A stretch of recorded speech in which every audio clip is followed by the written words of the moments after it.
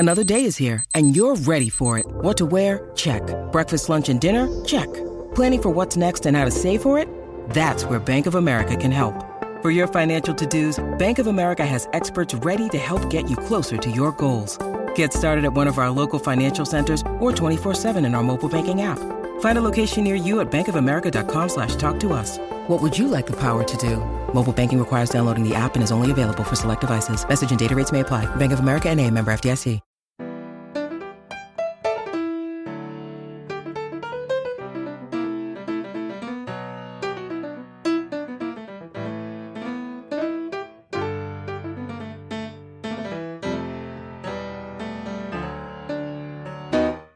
Ladies and gentlemen, boys and girls, welcome back to Basketball Conference, the ACC Football Podcast.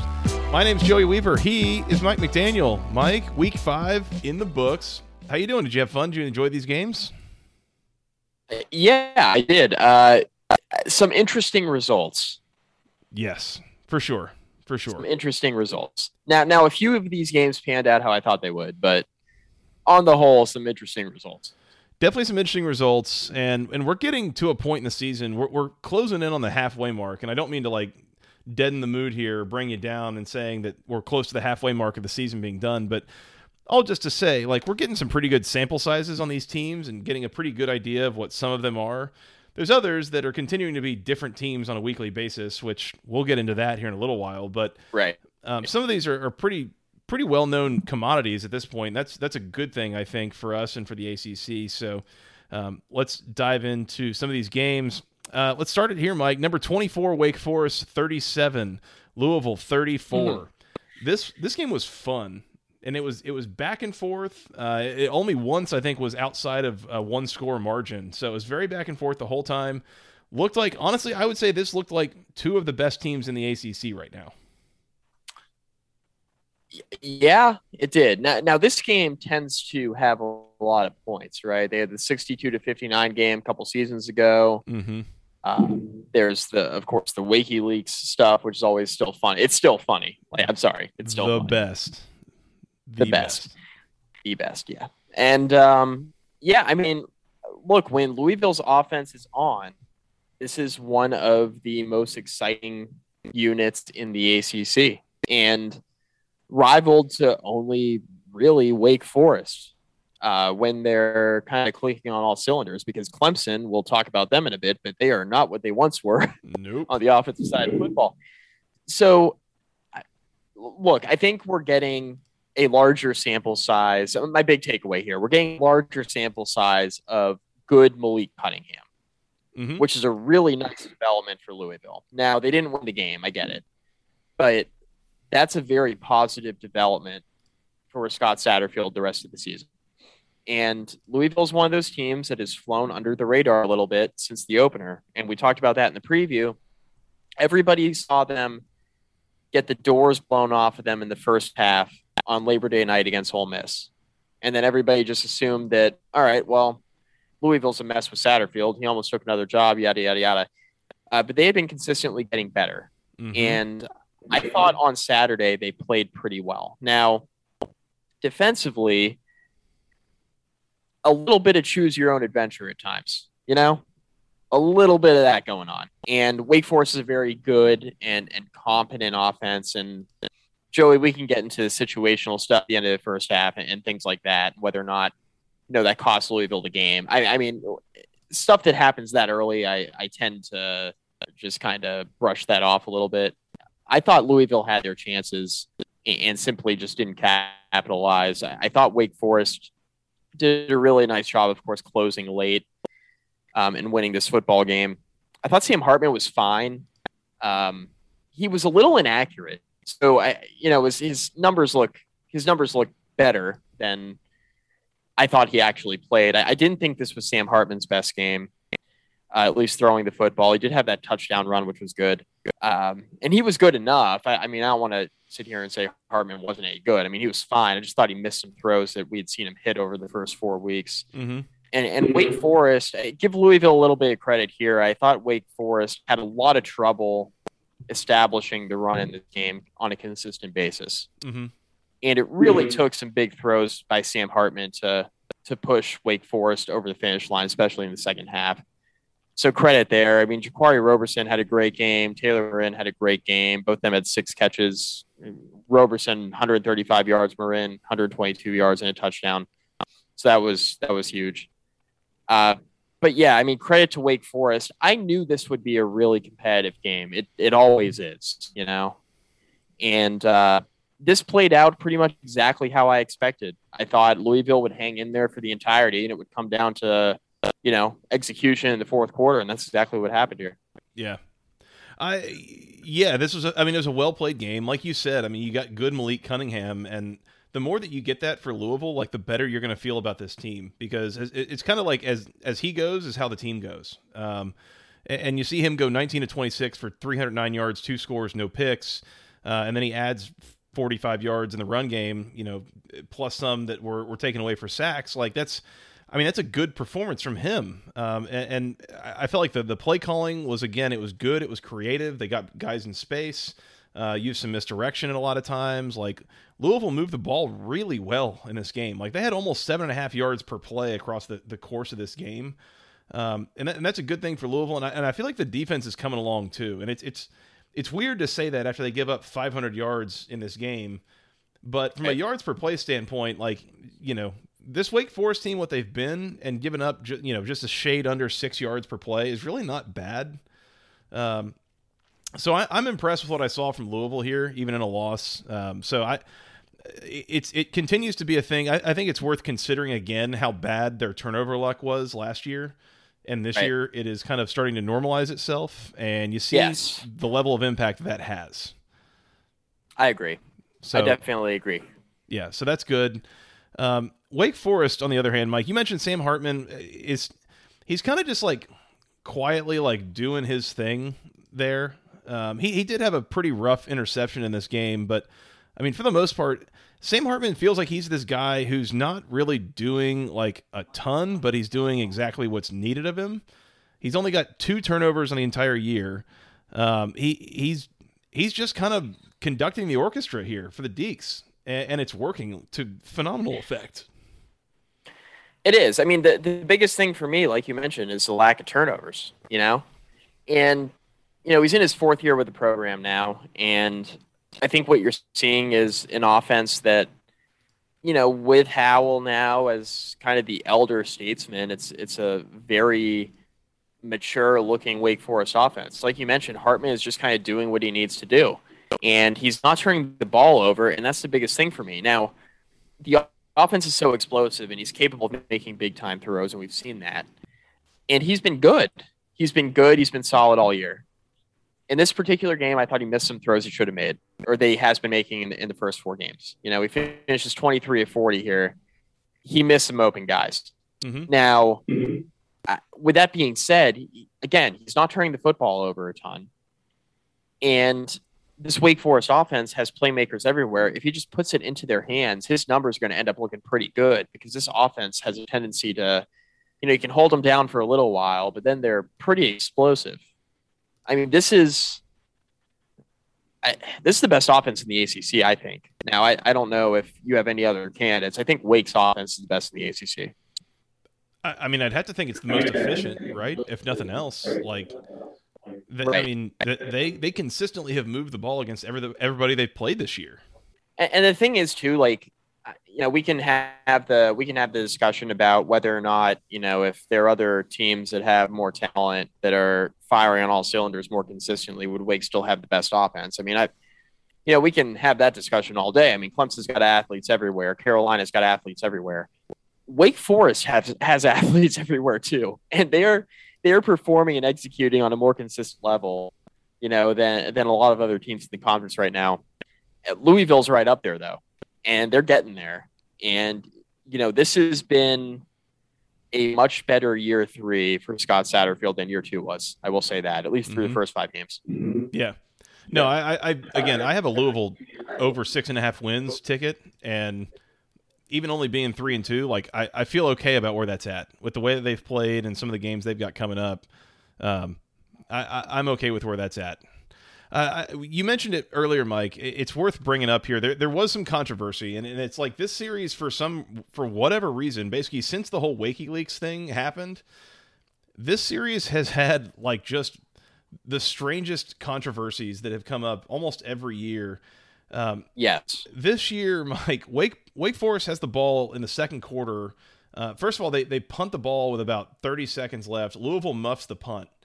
And Wake Forest recovers, and they now have the ball on the 1 or the 2 yard line with 4 seconds left, and they try to punch it in, and Louisville stops them, and the whistle blows, and there's no time left on the clock. Yep. So the half's over. It's halftime. And that's it, and you lost your chance. Well, then the officials go back and review and decide, no, there probably should be 1 second left on the clock, which, even if you listen to the audio track of when did the whistle blow and what did the clock say, like, that doesn't make any sense, but sure. And so Wake Forest kicks a field goal and gets 3 points they probably shouldn't have had, and now they win by 3 points. So Louisville fans in particular, like, pretty irritated about this. But I will say, just for what it's worth, if you're Louisville and you're mad about this, maybe don't go 3 and out on several drives to start the second half. Like, maybe do something with those drives and don't let Wake kind of extend their lead the way that they did. So it's not all the refs' fault, but there is definitely some shenanigans at play for sure. Yeah, definitely. No, I mean, not the best call, but again, Louisville had their chances. Yep. They really did. Sure did. The other thing I wanted to bring up here with Wake, Mike, is I don't know if you've been keeping track, but for those keeping score at home, Wake's 5-0. Wake hasn't lost yet, and I mentioned on the preview show that I'm an Atlanta sports fan. I'm a Georgia Tech sports fan. Like, I'm just waiting for the other shoe to drop, and Bubba, it dropped this weekend, and we'll get there. But yeah, it did. But I feel like that is not a foreign feeling to Wake Forest fans. Like, this is not like a traditional powerhouse football program. Is that fair to say? I would say so, yes. But the thing is, Mike, if you're waiting on the other shoe to drop with Wake Forest, tell me when you think it's going to drop. Because their next few games, at Syracuse, at Army, home against Duke, at North Carolina, home against NC State, at Clemson, at Boston College. Like, they're going to get into November undefeated, I believe. I think so. I mean, I think that the opportunity for Wake Forest to be undefeated going into the NC State game is certainly on the table. Mm-hmm. Yeah. Now, I understand. I mean, Wake Forest has a tough stretch, in November, right? They get NC State. They get Clemson, who I would take Wake Forest right now against Clemson. I was just going to say, if those teams were playing next weekend and the game was a pick'em, who do you want? Wake. I want Wake. I want Wake.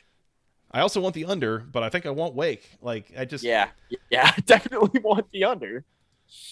Yeah. So if there's any defense equipped to stop Wake Forest, it's Clemson, right? I mean, Clemson's defense has been very good.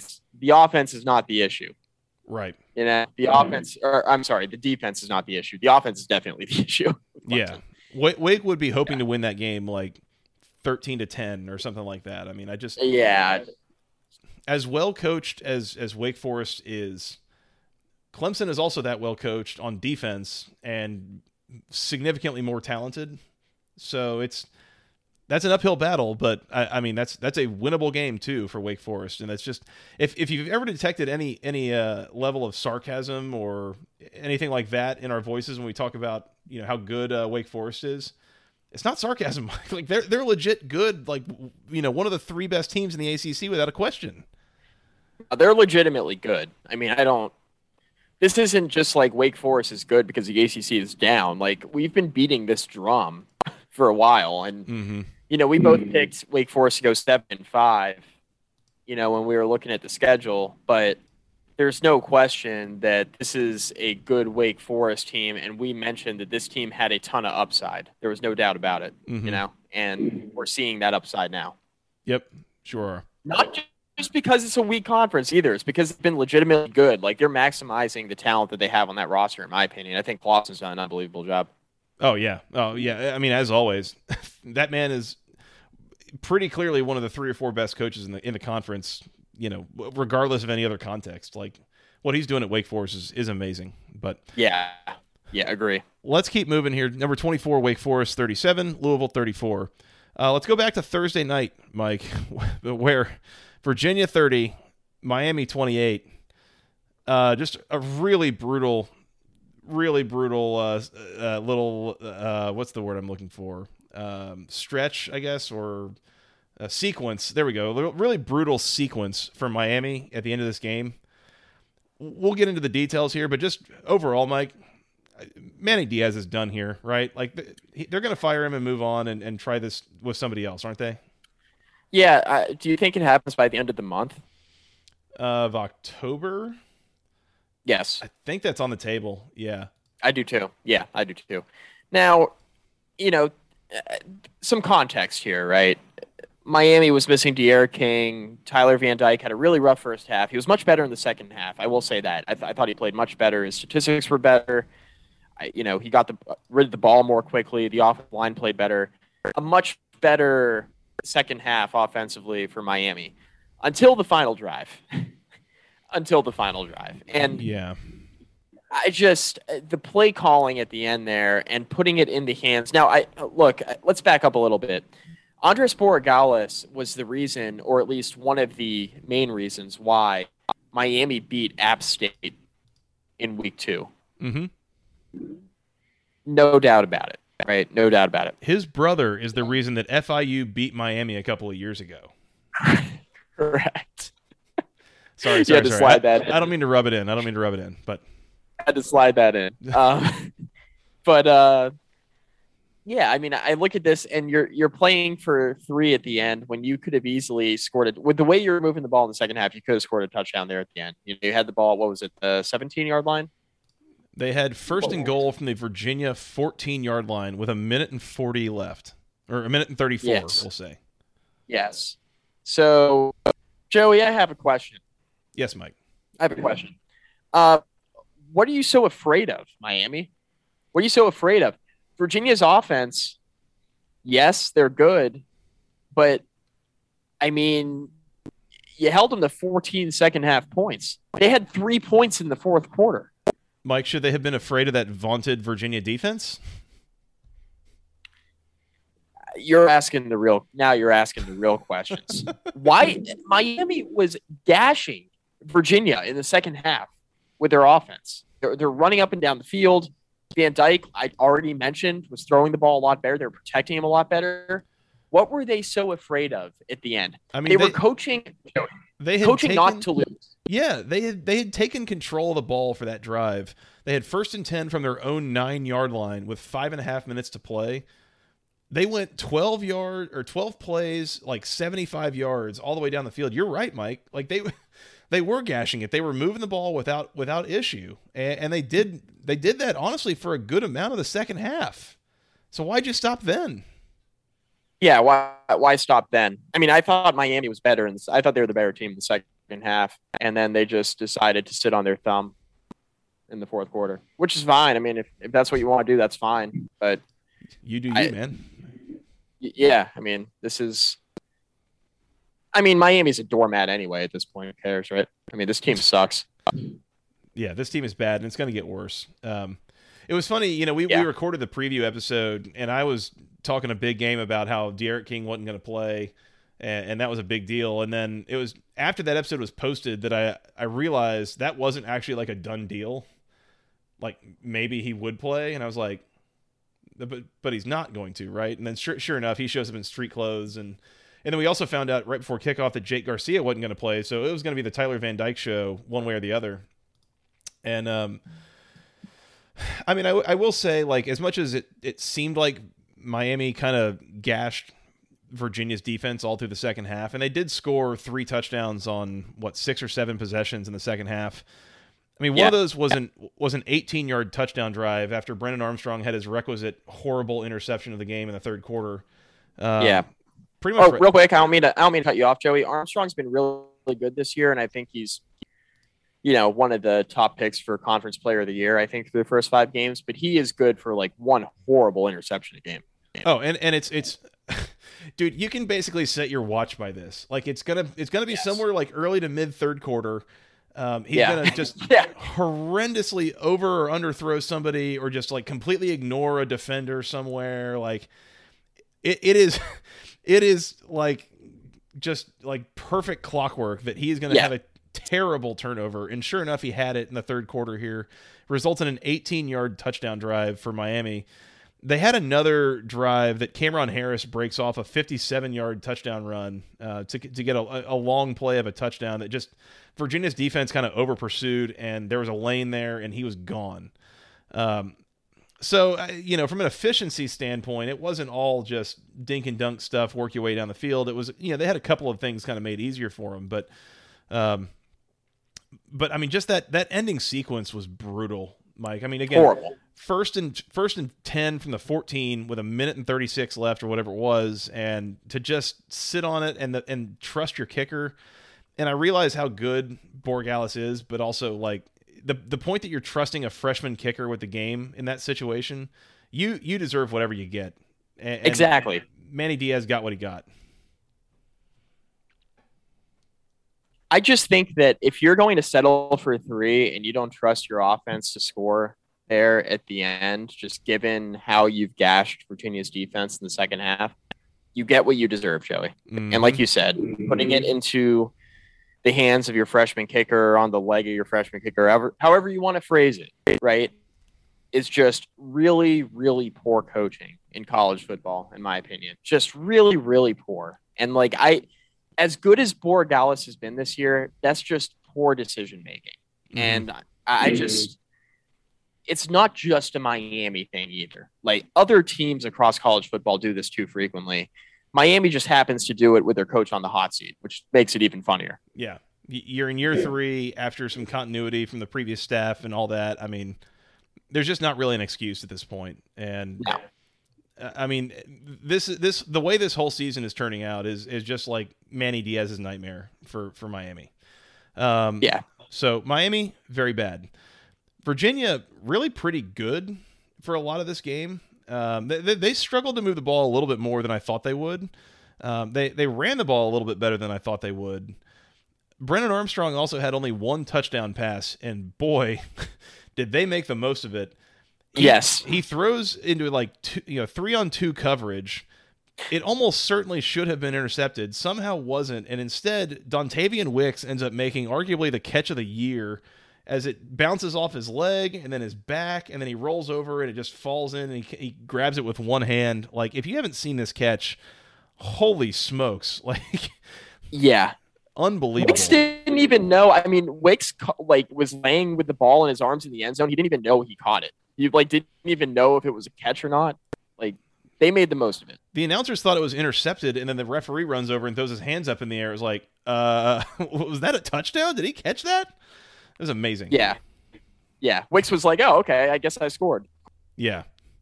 He was good. I thought the other guy that was arguably the player of the game, secretly sneaky the player of the game for Virginia, was Keaton Thompson. Keaton Thompson had 7 touches for 102 yards in this game. And I think the longest one was he had a 34-yard run, and he had a 16-yard catch. Like, every time he was touching it, he was ripping off yardage. And this was a really good game, I think, for Virginia to show off just like the level of absurdity that their offense is running at times, where they literally have like 3 guys that are listed as quarterbacks on the field at a time. Because they also had Jacob Rodriguez out there. He had a carry and he had 2 catches. What other team in the country is like constantly throwing the ball to guys listed as quarterbacks? Like, what? Yes. Yeah. What is happening? Virginia's got to be one of the few. They're like, you know what?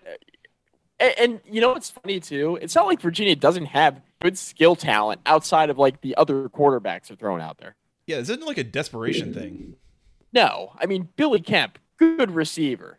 Matt Collins, good player. Like Dontavian Wicks, one of the best receivers in the ACC statistically so far this year. He's been awesome. Yeah. Yeah. So I don't know. It's really funny, but whatever. This offense is crazy to watch, but it's pretty fun, and they do a pretty good job. I'm still a little skeptical of how much they'll keep it up through conference play? I mean, this pushes I them think to they're 1-2 in fraudulent. the ACC. Yeah, I think they're kind of, and that's not just me, the Virginia Tech fan talking. I think they're pretty fraudulent because their defense is a mess. They should have lost this game, truthfully. I mean, they should have lost here. Let's call it what it is. I mean, Miami had the ball inside the 20 with a minute left, and Virginia didn't stop them the entire second half. I mean, they should have lost this game. I just look at this. They go on the road to Louisville. Louisville's clicking on all cylinders, right? So that's going to be a tough game this coming Saturday.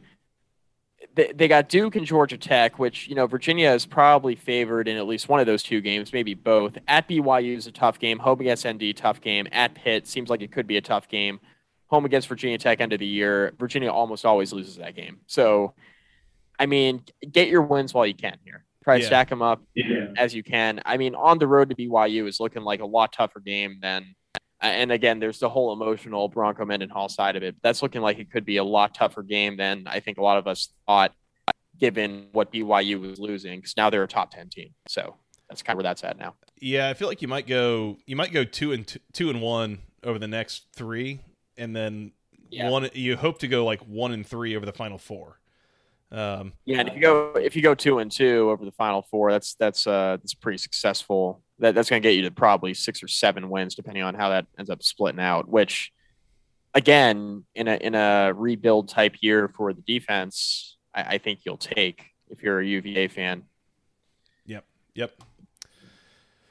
So, I mean, good win for Virginia. Rough loss for Miami here. Just, I don't know. It continues to kill me how much Miami's offense just is almost entirely reliant on big plays. Like, they cannot just matriculate the ball down the field almost to save their lives. Like, it is. No. Like I said, I mean, Cameron Harris rips off a 57-yard touchdown run. Like, it's stuff like that they have to have to score at all in most cases. So that's, I don't know. Is it De'Aaron King's injury and just that's totally thrown the whole thing out of whack, or is it the offensive line continuing to have issues? I don't know what it is, but I don't know that Rhett Lashlee, fully is going to be able to fix this. Clearly the offense is going to look different if they're running Tyler Van Dyke out there instead of De'Aaron King. So, I mean, it's going to turn into more of what he did at SMU than what he did at Auburn. Like, less of a quarterback run game, more of a vertical passing offense. But I don't know if that's going to work either with the way the rest of this team is playing around the quarterback position. I mean, they can't block up front for 4 quarters. I mean, they can do it in fits and starts, but they can't block up front for 4 quarters. So, like, how successful is that air raid vertical passing game type offense going to look? I mean, like you mentioned, I'm not sure it's really going to help anything. Yep. So that's all I got here, Mike. Virginia 30, Miami 28. Let's move on. Let's talk about Georgia Tech. And before we do, Mike, this section is brought to you by Section 103. Love Section 103, Mike. Section103.com, of course, your home for all sorts of Georgia Tech apparel. They've got t-shirts, sweatshirts, hoodies.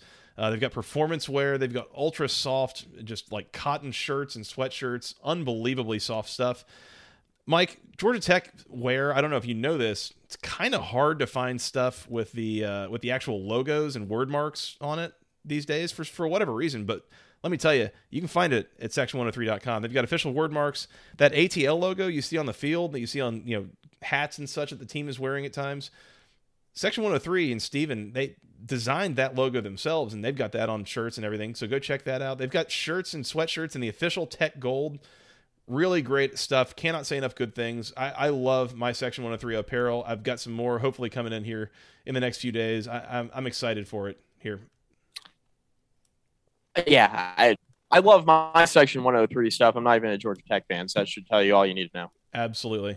Use promo code GOACC at checkout for 10% off your first order at section103.com. Go check it out. There's no better place that I've found on the internet to buy Georgia Tech apparel. So go check them out. Once again, section103.com. Promo code GOACC gets you 10% off your first order. Highly recommend that.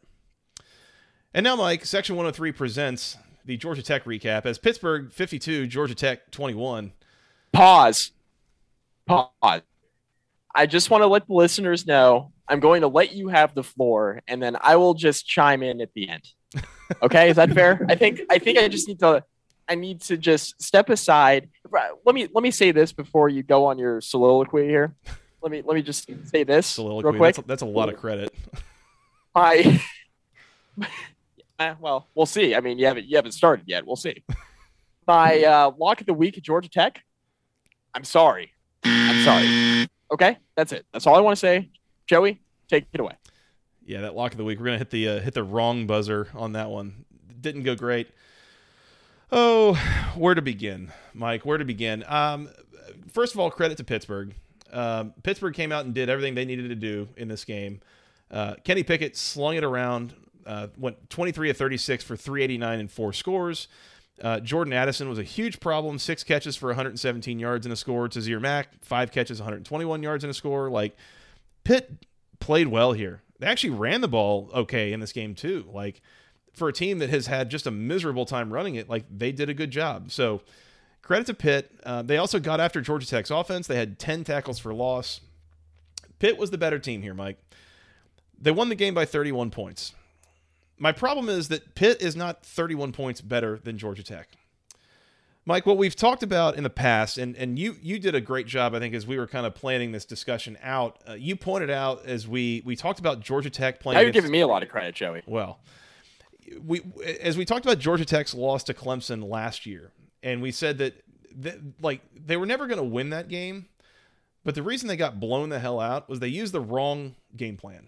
Right? Like, they ran tempo, they were outgunned and all this stuff, and it set them up to get way behind way fast. This was a different game plan that they used, but once again, Mike, it was the wrong game plan. Pitt is a team that is very one-dimensional on offense. They cannot run the ball. They throw it, they throw it okay, but that's their only option for moving the ball. And then on defense, they're pretty good in the front 7 or so, but their back end is flawed at best. So, Mike, if you were going to be trying to design a way to beat this Pittsburgh team, I'm guessing what you would try to do is try to throw the ball, attack the perimeter and attack down the field as much as possible on offense. On defense, I'm guessing what you would try to do is drop as many people into coverage as you could, and or maybe blitz Kenny Pickett and try to get home. But try to keep everything in front of you, force them to work their way down the field and make mistakes. Instead, Mike, what you do as Georgia Tech is you ran the ball 30 times, get basically nowhere with it, 31 carries for 73 yards. Instead, somehow then you throw the ball 33 times for 359 and 2 scores. I mean, it was a really good day for Jeff Sims, and yet they stopped throwing it, or they kept going back to the run that wasn't working. Like, your leading carrier was Dante Smith for 9 carries for 43 yards. Like, I didn't understand the game plan at all here, and that was part of the problem, Mike. And then more of the problem was this game goes on, and I keep watching it and thinking, okay, whatever they're doing isn't working. They're gonna change.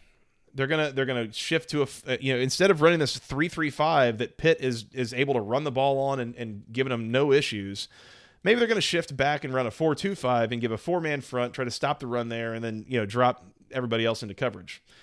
Nope, never did that. Never made that adjustment. Continued running the ball that wasn't working. Did all this stuff, like, nothing ever changed. And we can sit here and blame. I don't know. I guess you can maybe blame the players a little bit for performance, but like, that's not at all where I want to go with this. It's like there's like this sense of hubris, Mike, with this coaching staff at times, where it's like there's this obsession with just being who you are and ignoring the team that you're trying to go against and that you're trying to beat. And that is like really concerning. It is. Pitt, again, there was very obvious and clear ways to attack them, and it was like Georgia Tech's coaching staff just like ignored it. And we're like, this is what we do. We're going to keep doing our thing, and we're going to be better than them. And it's just, you're not good enough to do that. And honestly, if you go watch like Alabama or whatever, watch them. They will change up what they do according to their opponent. They'll pick better. Like you I don't know what you think you are. You're not Alabama. And Bama's not too proud to change up what they do to try to attack opponents the best way. So this was it was just incredibly disappointing to me from a coaching standpoint that, like, this is what you came out with. The game plan made no sense. You never made any adjustments. It was a terrible performance. It was a terrible plan, and it set him up, and it got him killed here. Now, I will say, early in this game, so Georgia Tech throws interceptions on two of the first 4 plays from scrimmage, I believe. One of them was returned for a touchdown. Both of them were on the first one was a tip ball. The other one was Jeff Sims. It was a play action, slow developing thing where the pass rush ended up kind of in his lap and tipped the ball up, and it was returned for a touchdown. Both of those, Mike, if you look at the throw that Sims was trying to make, it was a potential touchdown situation on both of them. It had a receiver in one-on-one coverage. They were probably one broken tackle away from going the length of the field. So that was there, and then it was after the third drive where they actually scored a touchdown and got on the board that it was you started getting this incredibly predictable play calling. I mean, they kept running the ball on first down and getting stuffed and getting behind the chains. It was so obvious that at some point Roddy Jones in the third quarter, as the color commentator, is calling out why do we keep running the ball on first down? Maybe try throwing it. And somehow, Mike, every time they threw it, it worked. And then they stopped throwing it. I didn't get it. This was a really ridiculous game plan. It didn't work, and they never adjusted from it. And it just incredibly disappointing to see another one of these performances from Georgia Tech. At the end of the day, Jeff Collins now has been the head coach for 27 games at Georgia Tech. They have not yet won back-to-back games under his watch. That is a hell of a long time. Yeah, that is a hell of a long time to not win back-to-back games, and 27 in a row. Can I let me say my piece here. So, the one thing that I mentioned to you before we hit record, because we do a little bit of prep. Joey, every once in a while, I like to take the listeners behind the curtain a little bit. Yeah, we do a little bit of preparation. Inside baseball. Very little. Yeah. Yes. How about my Red Sox? By the way, we're in the playoffs, baby. 1 game play. At least for a day. Little inside baseball here. Yeah, at least for a day. That's right. Little inside baseball. We do a little preparation. And the one thing I mentioned to you was that when Georgia Tech got blown out, and we've mentioned this on the podcast before, when Georgia Tech got blown out by Clemson last year, the one thing that you brought up was Georgia Tech just seemed to have this pride about them where we were going to run our stuff no matter what. We were going to pretend like we had the athletes that Clemson had and that we were just as good as they were. And we were just going to fight back with our game plan and try to score as quickly as we could. And Joey, that didn't work. Remember, that didn't work. That ended up going very poorly. Clemson hung 70 on Georgia Tech, and that was all she wrote. Now, this year was a little bit different, a lot different, actually, with the game plan. The offense held on to the ball, realized they didn't have the athletes to keep up, and that the way to beat Clemson, or the best path to victory against Clemson, was to just sit on the football and not give Clemson's offense opportunities. Now, the funny part about that is Clemson's offense is total ass now. We know that now a lot more clearly than we did a couple weekends ago. But the one thing I will say here is that Georgia Tech, when I was watching this game, what I thought of was that game against Clemson last year, where Georgia Tech goes into a game with a defined game plan in a way that they think they're going to attack an opponent offensively and defensively. And it doesn't work. Not only does it not work, it doesn't work early in the game. And instead of adjusting, Georgia Tech says, you know what? We're just going to continue doing what we're doing. Because that was the game plan we came in with. That's what we prepared with all week. And we're just going to run our stuff, and things will get better. Narrator. Things did not get better. They right? didn't. Too often with this Georgia Tech coaching staff, it feels like they go into games with a game plan. Right, wrong, or indifferent, they have a game plan. And they are going to stick with that game plan no matter what. No matter the situation, they're going to stick with that game plan. Joey, you mentioned Alabama a couple minutes ago when you were kind of doing the rundown, Nick Saban, and what did they do? Joey, Alabama's offenses used to be ground and pound, first 1 to 14 wins. We're going to have a really good defense. We're going to run the ball a ton, and we're going to have a quarterback who's a game manager who doesn't make mistakes. And then you know what Nick Saban said? That's not going to work anymore because teams are trying to hang half 100 on you every week. Mm-hmm. And now you look in the SEC and you saw what Gus was doing at Auburn before he left. And, you saw what LSU was doing with Joe Burrow a couple of years ago. You see what Ole Miss is doing right now with Matt Corral, even though it didn't pan out that way against Alabama, ironically, on Saturday. But you see what these offenses are trying to do. They're trying to score as quickly as possible. So what did Alabama do, Joey, when they saw that? They evolved. They adapted. Nick Saban said, you know what? I don't love this RPO stuff, but I think this is the only way we're going to consistently win games in the SEC or against, better competition outside of the SEC when we get to the college football playoff, when we face a team like Clemson. We're going to have to run the RPO stuff, not do ground and pound first 1 to 14 like Georgia likes to do. So I need to slip that in there for you. So, Alabama evolved. Good teams, elite teams evolve. Georgia Tech's not an elite team. Hell, they're not even a good team yet, right? And I don't know if they'll ever be a good team under Jeff Collins. That jury's still out on that. But Joey, the one thing I can tell you is that this offensive coaching staff, because I've liked what they've done on defense for the most part. Now, Saturday was a little bit different.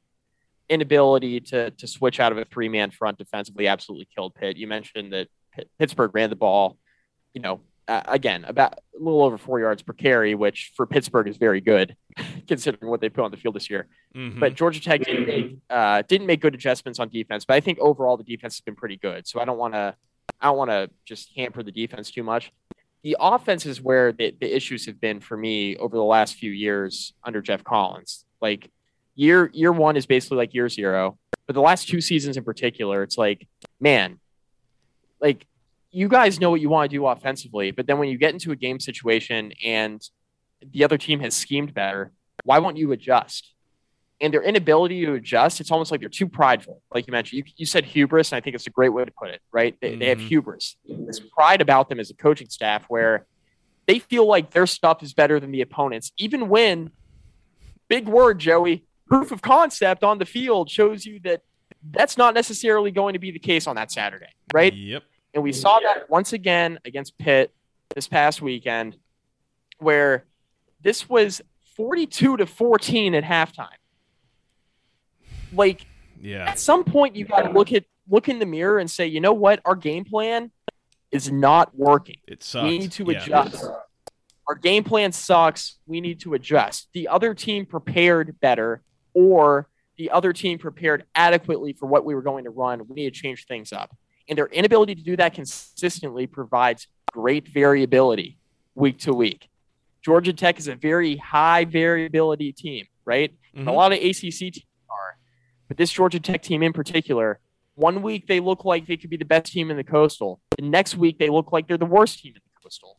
And it's every single week with this team right now. And I don't know if it's part of the rebuild or just part of the Jeff Collins experience, but we're going to find out sooner rather than later.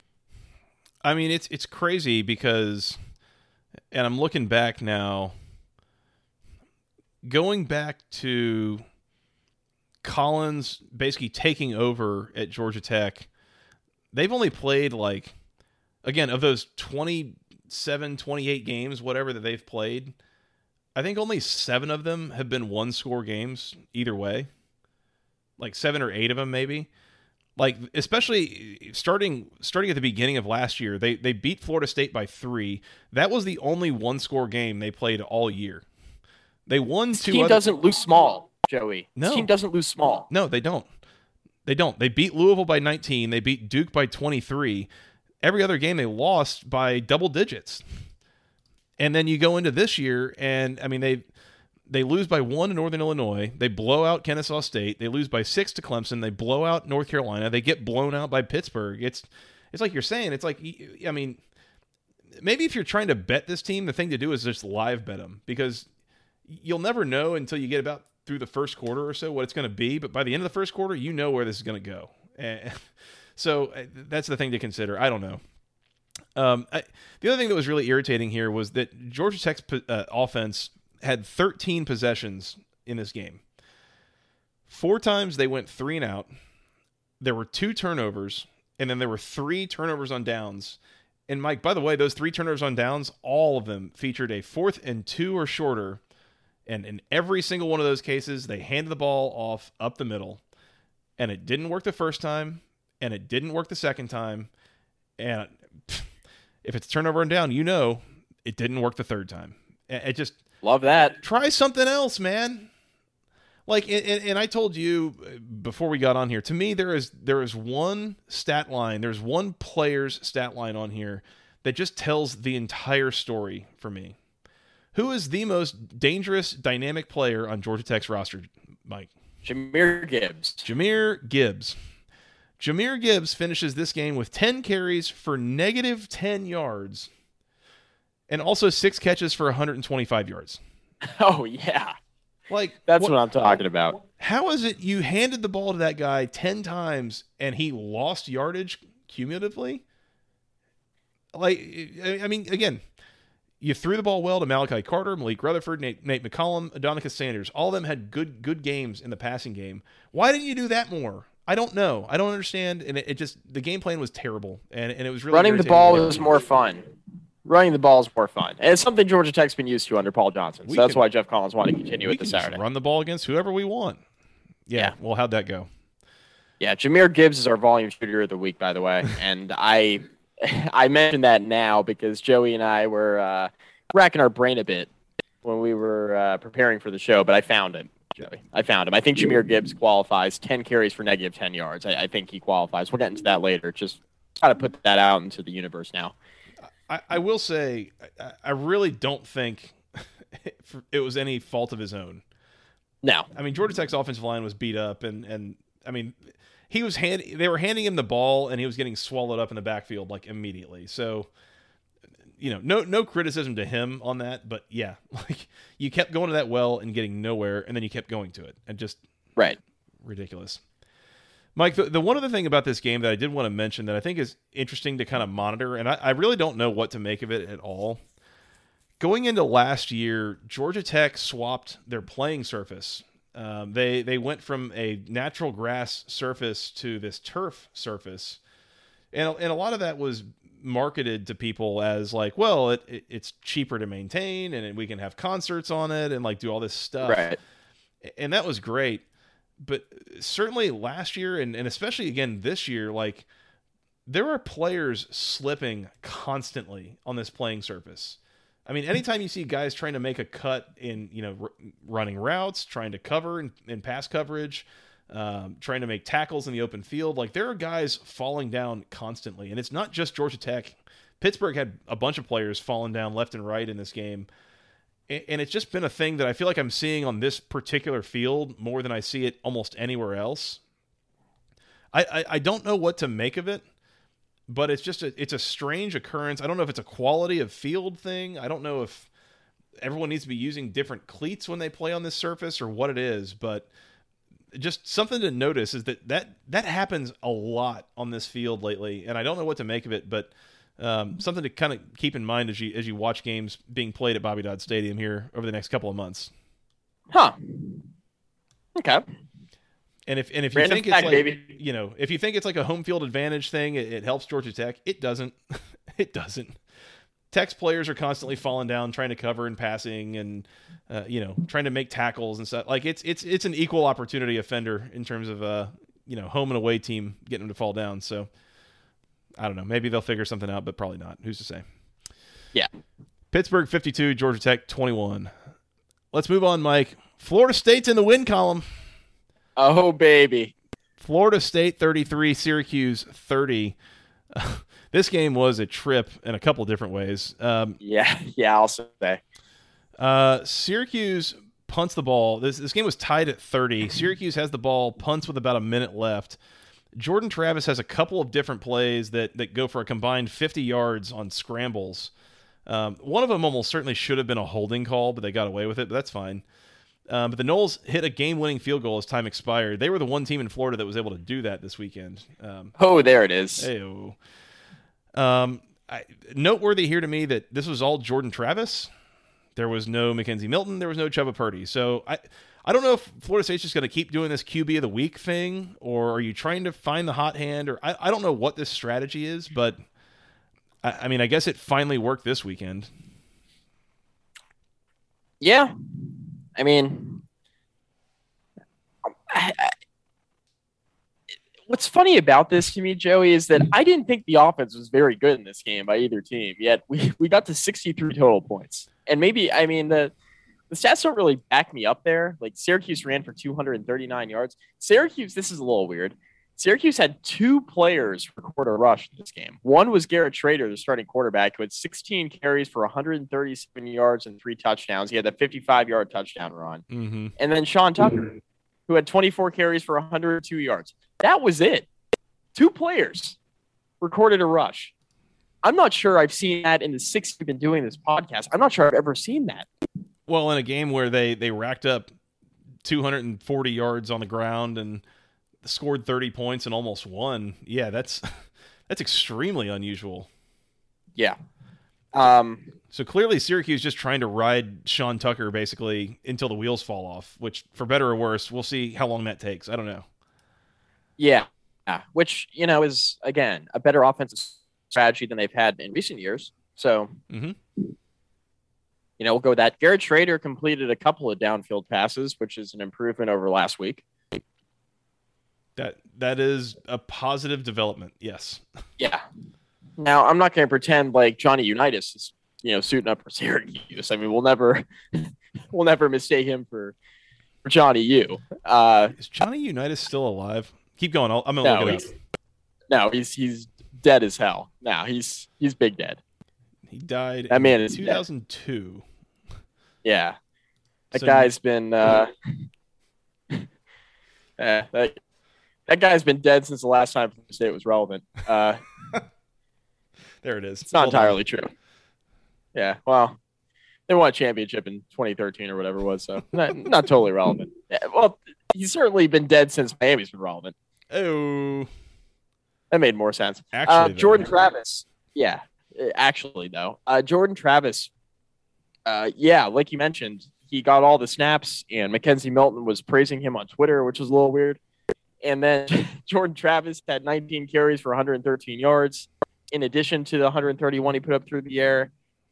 Jayshon Corbin was relatively in check. He had 14 carries for 65 yards and a touchdown.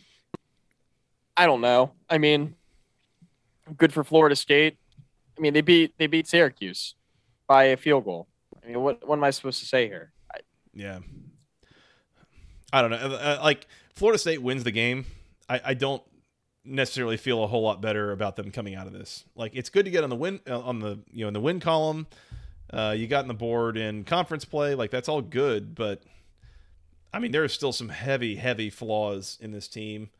I mean, Jordan Travis, a lot of the moving the ball and such was like, schoolyard nonsense, like draw it up in the dirt, scrambling through stuff. Like, this team trying to run a structured offense, there's sometimes that it works really well. Most of the time it does not.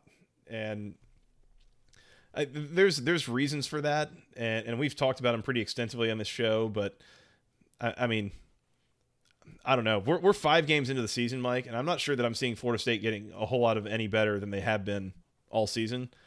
And if that's the case, it's not going to get a whole lot better the rest of the year. They're going to beat UMass here in a couple of weeks, I hope. But, I mean, that might be it in terms of wins for the Noles. Yeah, probably. I mean, hey, look, Mike Norvell, if you go out on the recruiting trail, you can say, hey, we only win a couple games a year, but at least we beat Syracuse. There you go. Not shut out in conference play. We're 5 stars into Tallahassee. Right. Syracuse, for their piece, I mean, again, they played this game well, and they look like a team that has more fight in them than in recent years. So definitely, yes, credit to Dino and that staff. Like, they're playing better than they had.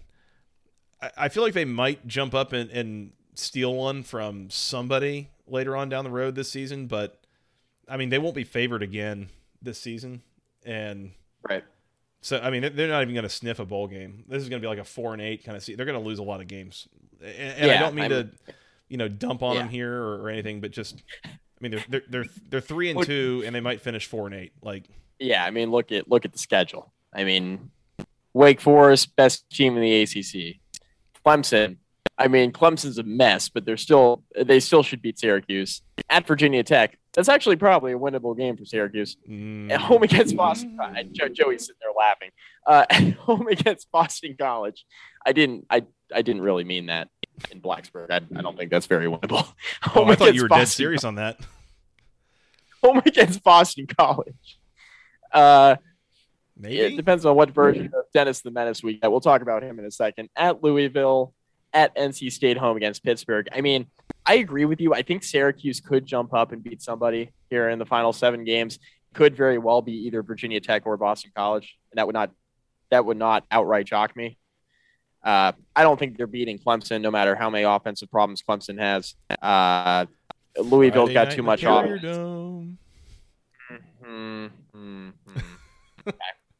Louisville's got too much offense. NC State, too much offense. Pittsburgh, way too much offense. I just don't see it. So, and then Wake Forest, too much offense. So it's going to have to come from Virginia Tech or Boston College, I think, because, I don't see it against Clemson. Maybe some people will squint and say, oh, well, I mean, Clemson could lose there, but I'm not going to be that guy to say that. Anything's possible.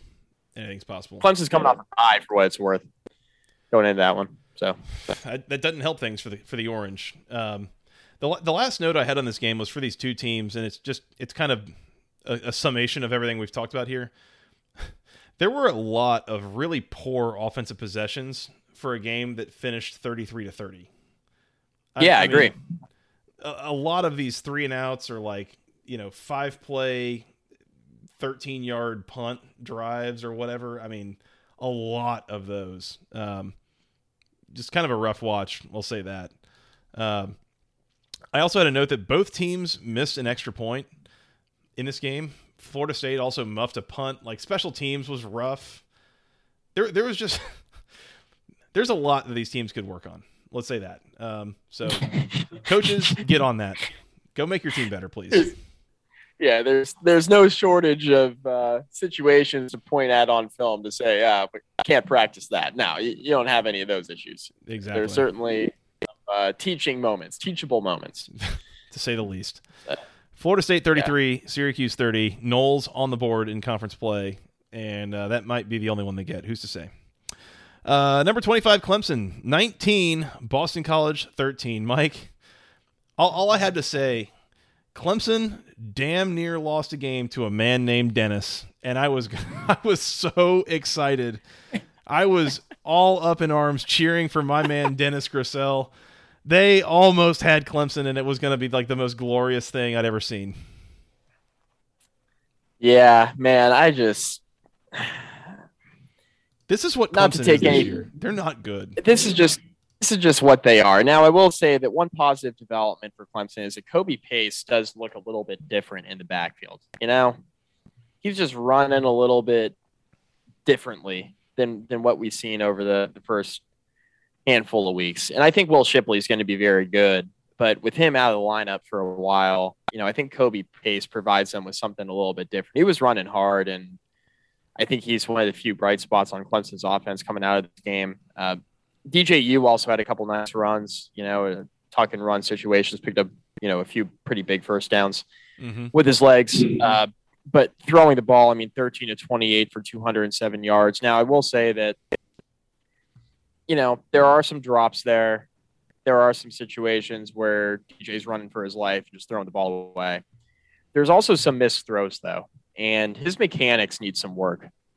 And I'm no quarterback guru, but when I see him, shuffling his feet and then missing throws into the flat or missing, short slants because he's got happy feet in the pocket, that's someone with an untrained eye that's making those observations. I'm sure that's something that Tony Elliott is aware of as the offensive coordinator. I was going to say, as somebody who has thrown a football like 3 or 4 times in my life, it's an exaggeration. I've actually thrown balls a lot, but the point is, could I throw the ball with footwork like that? Hell no. Like, right. It's bizarre. And I made the point on Twitter too. There are some throws that DJ actually like steps into and looks good. And the ball comes out and it is a distinct, like, sharp pass that comes out and it looks good. And right. It's great. The problem is that's only like 25% of them. Most of them, it's this happy feet thing. He's overthrowing guys. He's underthrowing guys. It's off target. It's everywhere other than what it's supposed to be. He finishes this game under 50% completion, 13 of 28. Like, that's really, really pretty bad. he's been bad, but it's also like there's this whack-a-mole thing where there's some plays where DJ, actually sets up and makes a good-looking throw, and then receivers are dropping the ball. And then there's other times where DJ is like setting up, ready to make a good throw, and then gets hit because nobody's protecting him. And I mean, it's just this constant rotation of things going wrong on offense for Clemson, and it's kind of nuts. And Mike, I look at this box score, and it's just at the most simple level. If I told you coming into this game that Clemson was going to rack up 438 yards of offense and be +3 in turnovers, how much would you have guessed they won the game by? I would have thought they covered. Yeah, they won this game by like 24 points, right? And they didn't because they couldn't finish drives. Mike, Clemson kicked a field goal from the 2-yard line. And on some level, maybe thank God they did, because otherwise that would have been a turnover on downs. They weren't punching that in. But just, I mean, what are we doing that we're at this point? Like, Clemson still, I don't know if Clemson scored 20 points in a game in regulation against an FBS team this year. Yeah. No, I mean, this is, they're in trouble on offense. And I know terrible. that I'm not breaking new ground here. I mean, I know that their offense is terrible, but this passing offense is worse than it was with Kelly Bryant. Yeah, it is. Definitively worse. Without question, it's worse. It's not even really that big of a comparison. The reason why everybody gave Kelly Bryant hell in that gap year between Trevor Lawrence and Deshaun Watson is because Kelly Bryant didn't look like Deshaun Watson. I'll tell you what, Joey, for everything we've said about DJU, for how good he looked going on the road to South Bend last year, for everything he did in that BC game the week before that last year, right, and all the skill talent around him, we thought he was going to come into this year, and we knew what kind of quarterback recruit he was. We knew that he had all the accolades, and he's just kind of the next really good Clemson quarterback. He comes into this year, DJU is no Kelly Bryant throwing the football. No, he's not. I say that only half joking. Yeah. Seriously, no Kelly Bryant throwing the football. If you don't believe me, look at the stats. This is not a good passing offense right now. If you swapped in 2017 Kelly Bryant in place of 2021 DJU, Clemson's probably at least 4-1 at this point. I don't know that they would have beaten Georgia either way. Right. But I bet they would have beaten NC State with the way that the Wolfpack played that day. Talk about a result that's becoming more and more remarkable. The fact that Clemson only lost that game 10-3 with how good Georgia looked against Arkansas and how inept Clemson's looked offensively. I can't believe Clemson only lost that game by a touchdown. Well, I also have, you'll be shocked to find out, I have strong opinions on whether Georgia is actually a really good, complete team or not. Spoiler alert. Yeah, I'm real shocked. I don't believe that they are. Yeah. I do, but we'll disagree. Yeah, we'll agree to disagree. By the way, before we move on from this game, we joke about our man named Dennis, and but goodness, Mike, this man played his ass off and he kept Boston College in the game. He didn't account for a touchdown, and he turned the ball over twice on interceptions. But I mean, one of those was really late, and I mean, this guy played his ass off and kept Boston College in the game. All the credit in the world, for a guy stepping in for Phil Dracovic being injured and all that. There are much worse scenarios that could have been at play for Boston College than what he's been able to do the last couple of weeks. So all the credit to him and credit to Jeff Hafley and that coaching staff for putting him in places to succeed and lead that offense in ways that he's been able to. Right. So credit to Boston College there. Boston College officially is lost now. They are 4-1. They are 0-1 in conference. Clemson 3-2, 2-1 in conference.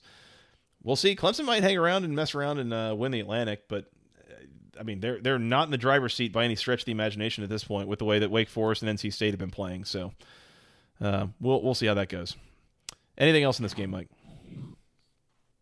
Good thing Clemson has a bye week. Yes. Yeah. And if they come out of the bye week looking all the same, then it's just never going to change. We're looking at 2022. Yeah, I agree. So we shall see. Clemson 19, Boston College 13. Let's move on, Mike. North Carolina 38, Duke 7. This was kind of the runaway that I expected. I don't know that it was like the how that I expected necessarily. North Carolina benefited from a scoop 6, but they were up 24-0 at halftime. I have a note down that Duke punted twice from within North Carolina territory in the first half. That didn't age all that well. Sam Howell got sacked 5 times. Gunnar Holmberg got sacked 5 times in this game, so a little bit of a mess, but North Carolina nonetheless comes away and wins big here.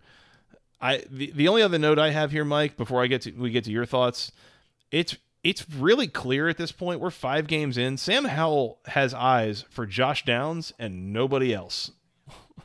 Yeah, I mean, there's a reason why Josh Downs is the leading receiver by quite a bit, from a catching standpoint and from a yardage standpoint, also from a touchdown standpoint. Yeah, I mean, Downs had 8 catches. No other receiver had more than 3. In fact, Kamari Morales was the only one with 3 receptions, and everybody else had 2 or less. So it's basically Josh Downs bust. Downs is up to 40 receptions on the year. The next highest on the team has 15. Yeah, I mean, Downs is probably going to catch like 75, 80 balls this year if he stays healthy. And nobody else is going to catch 40. The ball's going to him and nobody else. There might not be anybody else who catches 30 when you look at the distribution. Seriously, so yeah, it's something to monitor. I mean, if Josh Downs gets hurt, this thing's a wrap for Carolina. I mean, I don't know who Sam Howell's going to throw to. Was pretty good. Like you mentioned, he was sacked 5 times because Carolina's offensive line still is not very good, and Howell still tends to hold on to the ball a little bit too long. Just because you're experienced doesn't mean you're good. I'd like to break this stupid college football narrative where we look at in the preseason, we say, oh, well, they return all 5 starters in the offensive line, and equate that with, oh, they must be good then, without taking the prior year's productivity into account. Can we stop doing that as a society? It drives me insane. I mean, it's a trend, but there's also exceptions to the trend, to be sure. Yes. And this is definitely one of those, is an offensive line that's played together for a couple of years should be really good or should improve over time. North Carolina's offensive line, not exactly comparable to a fine wine that way, Mike. Yeah, I would say so. It's more like a flat beer. They're kind of spoiling a little bit, honestly. Yeah, they are. They are spoiling. But despite that, Carolina wins 38-7. I don't have really a ton to add here, other than, like you mentioned, this game didn't turn into a blowout the way that I necessarily thought it would. I thought Duke would be able to score some more points and just kind of sit on the ball a little bit. And they kind of did, to their credit, early in the game. And then the second quarter, things got away from them a little bit. And then Carolina just basically, put the thing in cruise control in the second half. So there's not really a ton to break down here. The better team won. I was going to throw out here, Mateo Durant and Jalen Calhoun both had really good games for Duke. Yes. Durant goes 19 carries for 114 yards. Jalen Calhoun, 6 catches for 103 yards and a score. That was really good. Carolina also had a really rough day trying to run the ball. 39 carries for 135 yards, about 3.5 yards per carry. That ain't going to do it. That's not good. No, not good. So things to be worked on both sides, to be sure. But either way, I think the result was kind of what I was expecting when I locked up North Carolina minus the 20. They certainly just ran away and hid with this game and didn't ever really struggle here. So North Carolina 38, Duke 7. I was on Duke there, and I still don't really feel that bad about it. With the way the game kind of played out, it's yeah, well, they could backdoor this here, and then they just didn't. Yeah, they never did. Yeah, Duke. We're gonna have to keep an eye on Duke because I don't know. I feel like the record and some of the performances so far might lead you to think they might be a little better than they actually are. I think it's. I hate to say this, but I think there's going to be a really telling game next Saturday when they play Georgia Tech. For honestly, who is the question? Both of them. Honestly, you learn a lot about both of them. For better or worse. Yeah. So I don't know. We'll see. Carolina 38, Duke 7. Last one, Mike. The number 23 NC State Wolfpack 34. The Louisiana Tech Bulldogs 27. This game was basically exactly what we thought. This was a bit of a letdown spot. This was a complete and total letdown spot for the Wolfpack. They really struggled to ever put this game away. And to the point that Louisiana Tech had the ball on the 30-yard line of NC State with 48 seconds left with a chance to go down and tie or win the game. NC State's defense comes up with a couple of pretty big stops there at the end to prevent that from happening. But overall, I mean, NC State escapes with the win. It's okay. That's fine. This is kind of a dangerous Louisiana Tech team that's put a scare into Mississippi State and a couple others already. Like, this is a game that we knew they were capable of jumping up and causing you some issues with. But at the end of the day, NC State gets the win. That's all they needed to do coming off that Clemson win last week. Survive in advance. Good on you, NC State. Yeah, I mean, I don't want to call this a total clunker because I don't think it necessarily was. I mean, NC State's offense certainly played great in the first half. I thought they were better in the second half. And Louisiana Tech, like you mentioned, they're a decent team. Like, yeah, they're 2-3, but if you look at, how things have gone down, and we mentioned this on the preview, like, they're capable of scoring some points. I mean, Austin Kendall can sling it around a little bit. NC State found that out pretty quickly on Saturday. I mean, Kendall threw for 341 yards and 3 touchdowns in this game. But see, Kendall likes to take some chances, as a lot of people found out. If this was your first time, if this was your first Louisiana Tech experience, man, you got the full gamut. You got the big time plays. You got the really awful interceptions. You got the kind of lack of interest in running the football. I mean, you had a little bit of everything from Louisiana offense. Never a dull moment from the Bulldogs. No, never a dull moment. And I say the total lack of interest running the football because Austin Kendall was really the only one who ran it with any success. He was averaging almost 5 yards per carry. He had 15 carries for 71 yards in addition to his 341 yards passing. And that includes the 3 times he was sacked, by the way.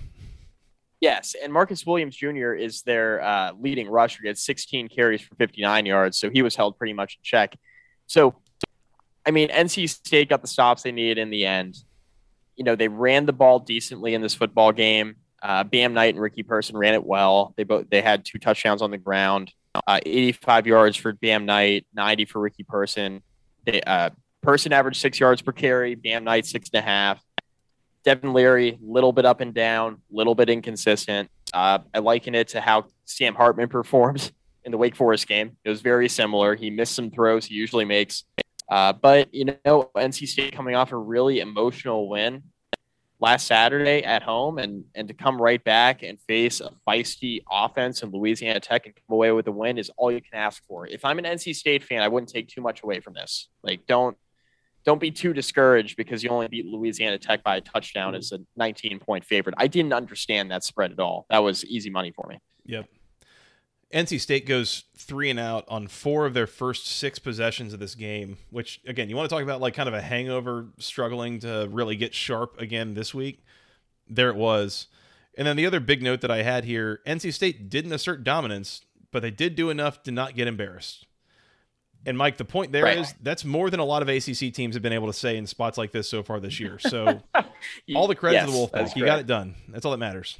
That's correct. I don't take anything away from this game that makes me think NC State is in like huge trouble the rest of the way or something. No. I don't look at this and say, yeah, NC State, they only beat Louisiana Tech by 7.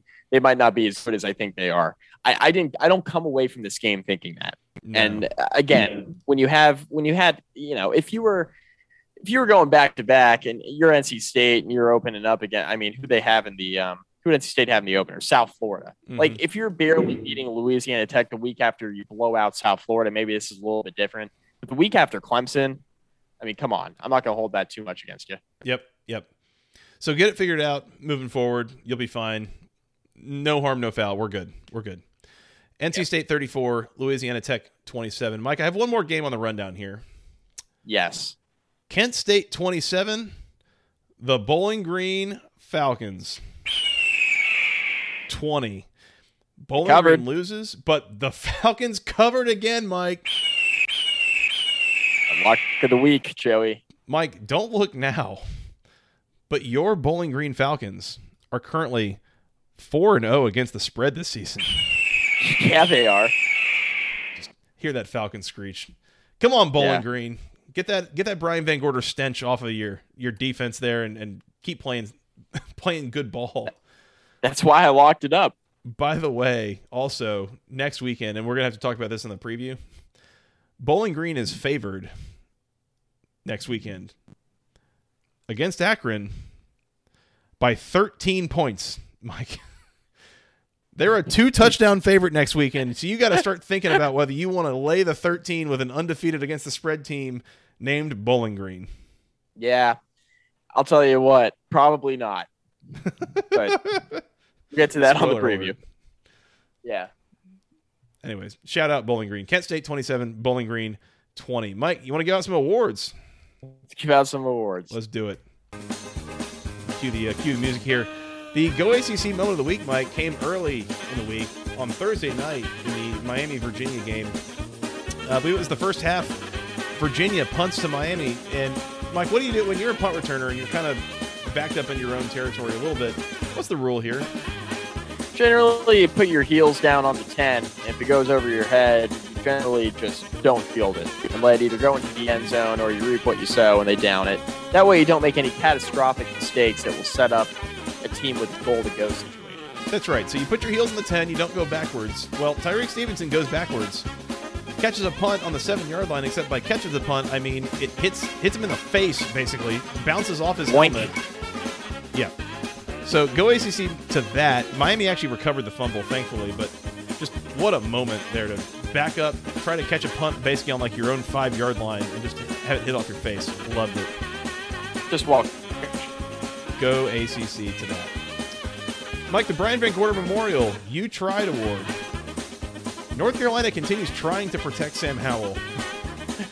We mentioned he was sacked 5 times in this game against Duke, and Mike, he's up to 22 sacks on the season. That is good for 126th nationally out of 130 teams. Although, misery loves company. They are tied with Notre Dame down there. Oh, well, another FBS school is. Love it. There you go. So, North Yeah, Carolina, a little more than 4 per game. Yeah, that ain't good. North Carolina, you tried to protect Sam Howell, and it's going okay. Honorable mention, Manny Diaz. You're trying to keep your job. Not really. That's not going very well. Poorly. It is going poorly. Mike, the Kobe Bryant Memorial Volume Shooter of the Week Award. Kobe. As you mentioned earlier, Georgia Tech running back Jahmyr Gibbs, 10 carries for negative 10 yards in the run game. Yep. Not all his fault, but I mean, it wasn't working, and he kept trying it, and just goodness. Credit here also goes. Yeah. Credit here also goes to Miami running back Jalen Knighton, 15 carries for 44 yards in the game. That was at least working a little bit, but not really, almost at all in any given situation. So, Kobe to these guys. Right. Yeah. Kobe. Mike, that does it for awards. ACC Player of the Week, since we're actually going to give out like actual awards here. Anyone stick out to you? Garrett Schrader in a losing effort. Hey. 150 yards passing, 137 yards rushing, 4 total touchdowns. Credit to that guy. Garrett Schrader played his ass off, as did Dennis Grissel in a losing effort. I mean, oh, yeah. Again, played his ass off. Yeah, nobody really, other than that, sticking out to me. So sure, we'll give it to Garrett Schrader. Kept his team in the game against Florida State when they were a little bit outgunned, at least, size and speed wise, we'll say. So good on them. Team of the week. Yep. Wake Forest, Pittsburgh. Both. Florida State gets a team win. Congrats on beating Syracuse, Florida State. Congratulations. Good on all those teams. I'm just going to go, you know what? Good week in the ACC. Good week of ACC football, Mike. I love it. Capital G, good. The Florida schools are bad. Oh, my God. They really are. In a way that I'm not sure is, like, precedented in the ACC. Like, I don't know if we've ever had a year where Florida State and Miami were this bad since either of them joined the ACC. Yeah. Yeah, it's been It's been a minute. Anyway, I mean, this is, I mean, it's going to get worse before it gets better, I think, for both of these teams, unfortunately. I mean, Miami, at least they got a bye week, but they got a big week ahead.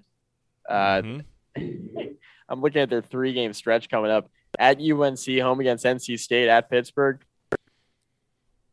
Man, get right in the bye week because, good God, they're going to need it. They are. We'll see how much longer Manny Diaz keeps his job. I have a weird feeling that we're going to post this episode, and then before we get a chance to record the preview, we're going to be talking about a new coach at Miami. That would be great. I mean, I don't want to lose his job. That would just be very typical of a podcast medium for that to happen.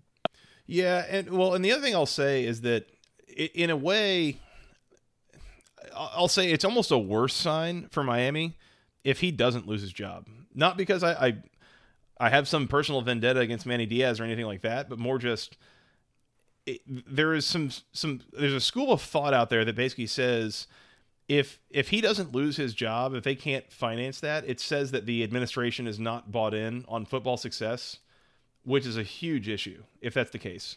And we are way too late in this podcast to deep dive that whole issue at this point.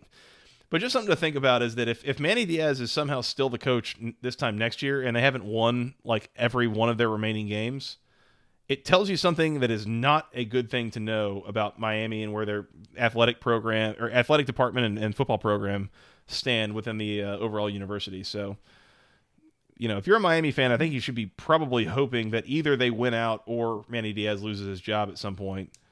And if you're not hoping for one of those things, I would like to talk to you because I can't imagine who that is in the Miami fan base at this point. Yeah. I mean, we'll ask Cam. Cam will know. I mean, we'll be able to find them if they do exist. Cam's ready to move on from Manny Diaz. Yes. That's to be sure. He's been ready for sure. Yep. Mike, that's all I got on week 5. Anything else? I think we're good, man. Let's get out of here. We're going to come back and preview week 6. We've got it's kind of a short slate next week. About 5 games on the ACC schedule, so a little short, but there's a couple of heavy hitters on there that we're going to really have to hit on. Yes. Mike, your Hokies are back in action in arguably their biggest game of the year. So yeah, it's a big one. They're going to be playing Notre Dame in Blacksburg, so that'll be fun to preview and talk about. A couple other interesting matchups as well, so join us again then.